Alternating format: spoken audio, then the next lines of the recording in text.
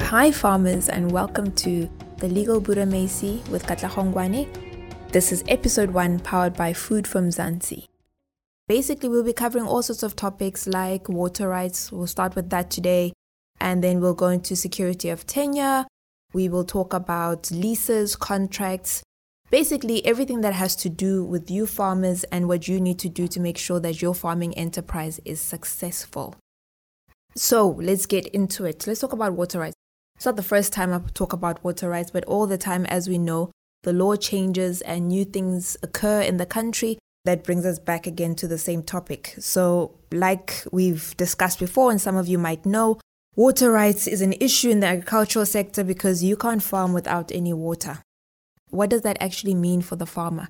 Basically, it means that you have to go to the Department of Water and Sanitation and you have to get permission to get water and to irrigate your farm. What do I mean by permission? I mean a license that is granted by the Water and Sanitation Department that allows you to irrigate and do what you want on your farm. But it's not that simple. It's not as easy as I'm putting it to you. It's a whole application where you have to explain things like, how much water do I need on my farm? What am I going to do with the water? So what am I irrigating?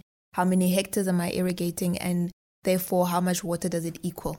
So basically, you can't just say you want water without having to explain to the department how much water and what the water is for exactly. Remember, the reason why we need a water license, or rather the department requires that one has a license, is because we need to conserve our water because South Africa is a water scarce country. Having said that, you go onto their portal, which is on the internet, and you fill out all those details. You need to also put in a report from hydrogeologists. You need to put in reports if you're doing a borehole of what your borehole will look like, what's the size, how much it will pump out.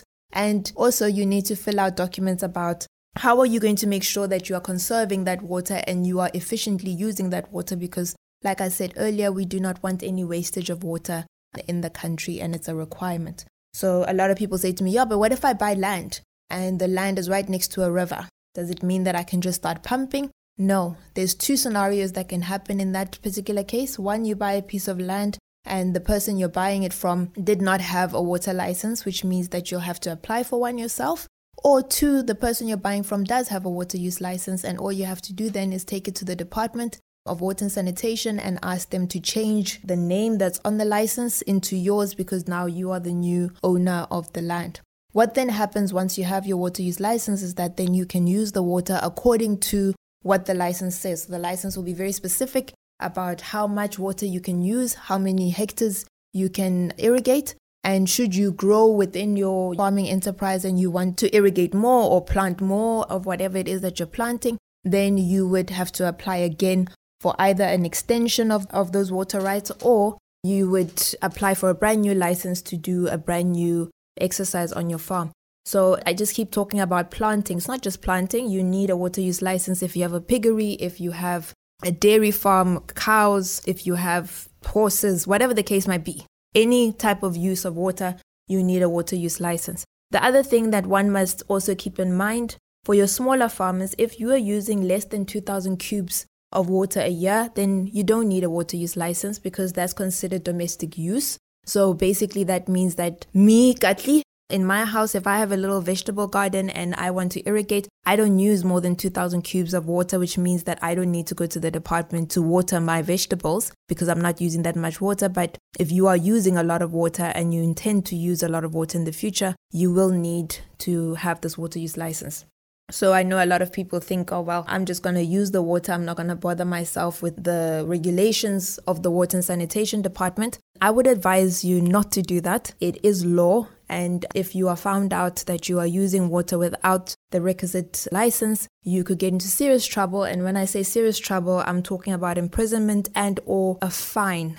This is not just an empty threat. We've seen it happening already in the country where people have been fined millions of rands and have been charged with criminal cases for the fact that they have not complied with the Water and Sanitation Department and they've gone ahead and used water without permission.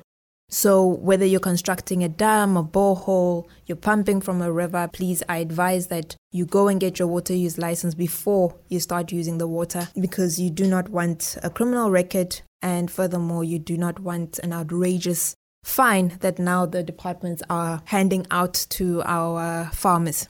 This has happened before you. If you don't believe me, you can actually go on the internet, on the department's website. They are printing out letters and showing people that they have prosecuted people. I think the last one that I saw was 1.8 million rands that they fined a farmer for using water without permission. How do they find you out? How do they bust you? Basically, they are allowed to come onto your farm and inspect. And if they find you using water, a dam that they don't know about, a borehole they don't know about, you get into trouble.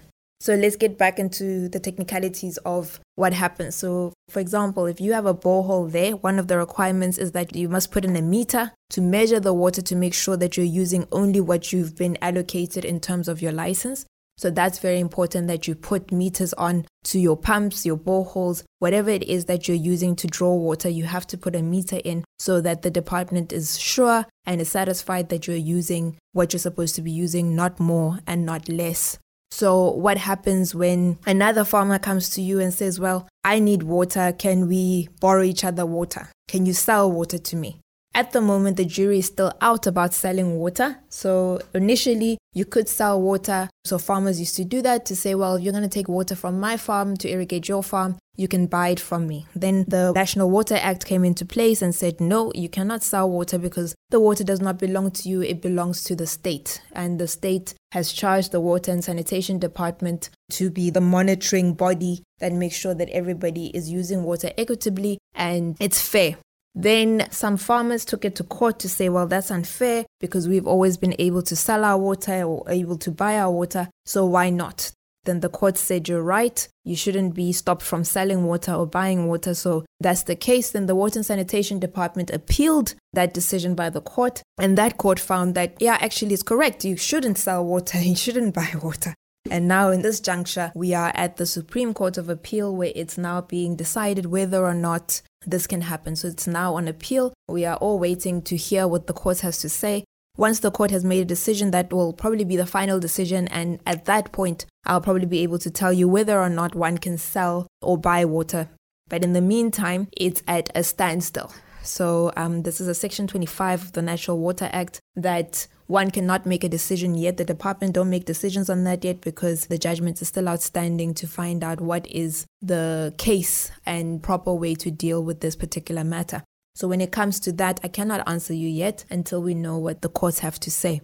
Then we have something called a Section 27 motivation. So if you look at the Water Act, it talks a lot about how we need to encourage women to join into the agricultural sector because before women were not as involved in it. So there's a big push in terms of, for lack of a better word, let's say affirmative action, that we have more women involved in the agricultural sector. And what that means is that when one applies for a water use license, a Section 27 motivation means that you have to tell the department why they should give you that water. And what have you done to make sure that you have addressed the injustices of the past? So obviously what happened in apartheid and the fact that a lot of people were excluded from the agricultural sector. We all know that currently the agricultural sector is dominated by men, firstly, and obviously a lot of white people still are the biggest farmers in the country. So the Act tries to see how quickly can we get women in a space within the agricultural sector? How do we get more black people within the agricultural sector? And you have to then motivate from that point of view. So I know then white people are like, what is the Water Act now against us and we will never get water rights? No, that's not necessarily the case. But when it comes to a Section 27 motivation, then we have to talk about things like how have you addressed or redressed the injustices of the past within your farming enterprise? So do you hire more women than men? It's a good thing if you do because then that bolsters your application in terms of the fact that you're redressing and you're including women. What I really like about this act is the fact that it is pushing for women. It is pushing that women succeed within the agricultural sector. And agricultural sector doesn't necessarily mean that women must be owners of farm per se. Including them does not mean that. Including them means in employment, in job creation, in the sense that Are they doing more? Are they developing skills within the agricultural sector in order to meaningfully participate in the economy of the sector? And that's the biggest thing. So this applies to everybody in terms of answering that question, that what are we doing as farmers to make sure that women participate actively and productively within the sector? And that's something that I'd like you guys to consider when you do your motivations. Another thing that motivation asks for is whether or not you are using the water beneficially and efficiently. So what does beneficially mean? So what is your enterprise doing to change the face of agriculture in South Africa? Are we benefiting our communities? Are we making sure that people are fed? Are we making sure that South Africa is a food secure country and that we can fend for ourselves should the need ever come to? So agriculture and farming, we always say how important it is, but it is super important from the point of view of food security, of job creation. It is one of the things that we know, or at least I believe, that technology is one thing in terms of the manual side of agriculture, but as people, we will always need to eat. So we will always need agriculture versus maybe other careers that might die out as artificial intelligence comes into the world and into our systems and how we work. So my thing with farmers and agriculturists is that what are you doing to make sure that South Africa is productive from that point of view and it continues to be productive? And one of the best ways and what I like about this act is the fact that everybody needs to be involved, including women, to make it, those famous words, fair and equitable for everyone.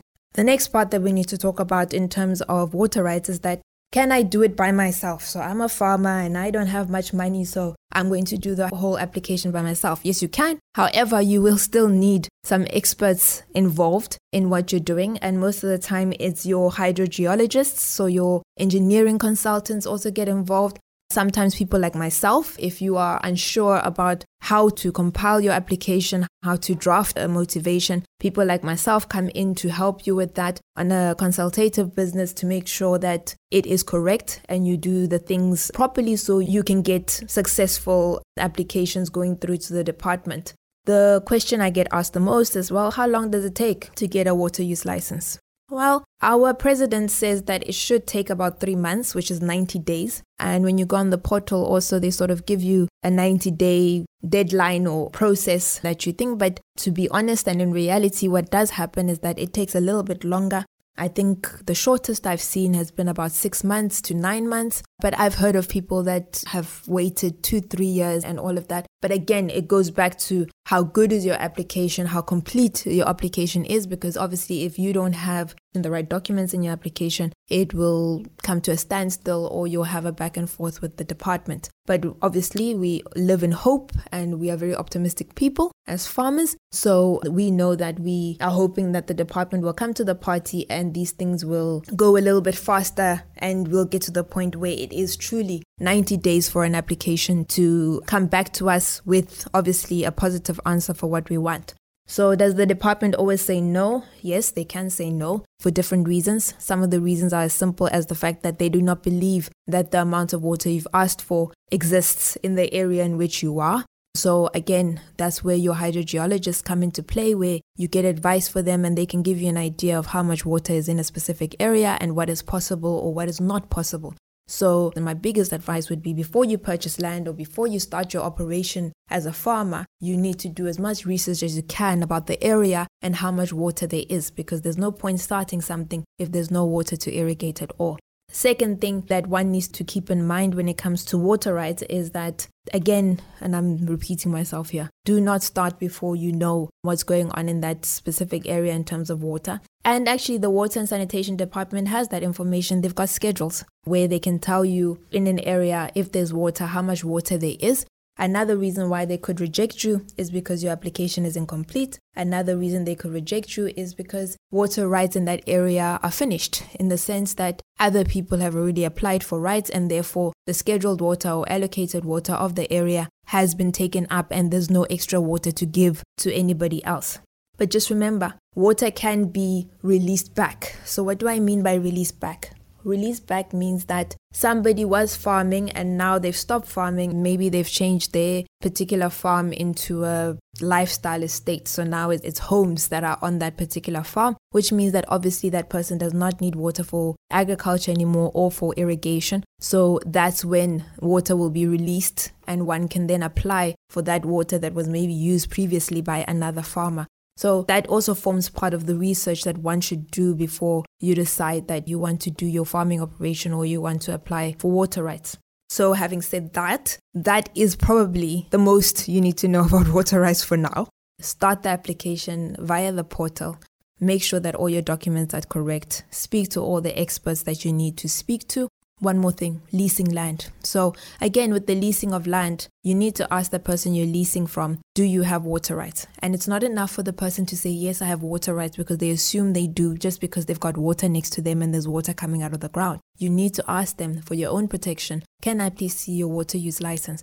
And remember, a water use license is very specific. It will say, water use license, this is the allocation, this is where you can get the water from, this is how much water you can have, this is the hectareage you can irrigate with this water, this is the type of vegetables or grapes or whatever the case might be that you can irrigate with this water.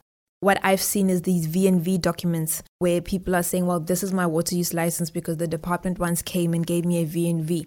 If you are in possession of a V&V document, you will see right at the bottom of the same V&V document, in very small letters in a little box, it says there, this is not allocation and a right to use water. It's very, very specific. So really look out for that, because I've seen a lot of people with those documents and they believe that those are water use licenses, but they're not. If you ever want to see a copy of a water use license, I call it the unicorn document, because a lot of people have not seen it in real life. You must feel free to email me and we will send you a copy of what it's supposed to look like if you don't know what it looks like.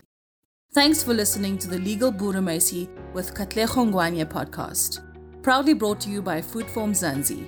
Remember to share this podcast on your favorite social media channels. You can also register for the upcoming Water Rights Summit to be held in Pietermaritzburg, Paarl and Centurion. Go to events.foodformzansi.co.za for more.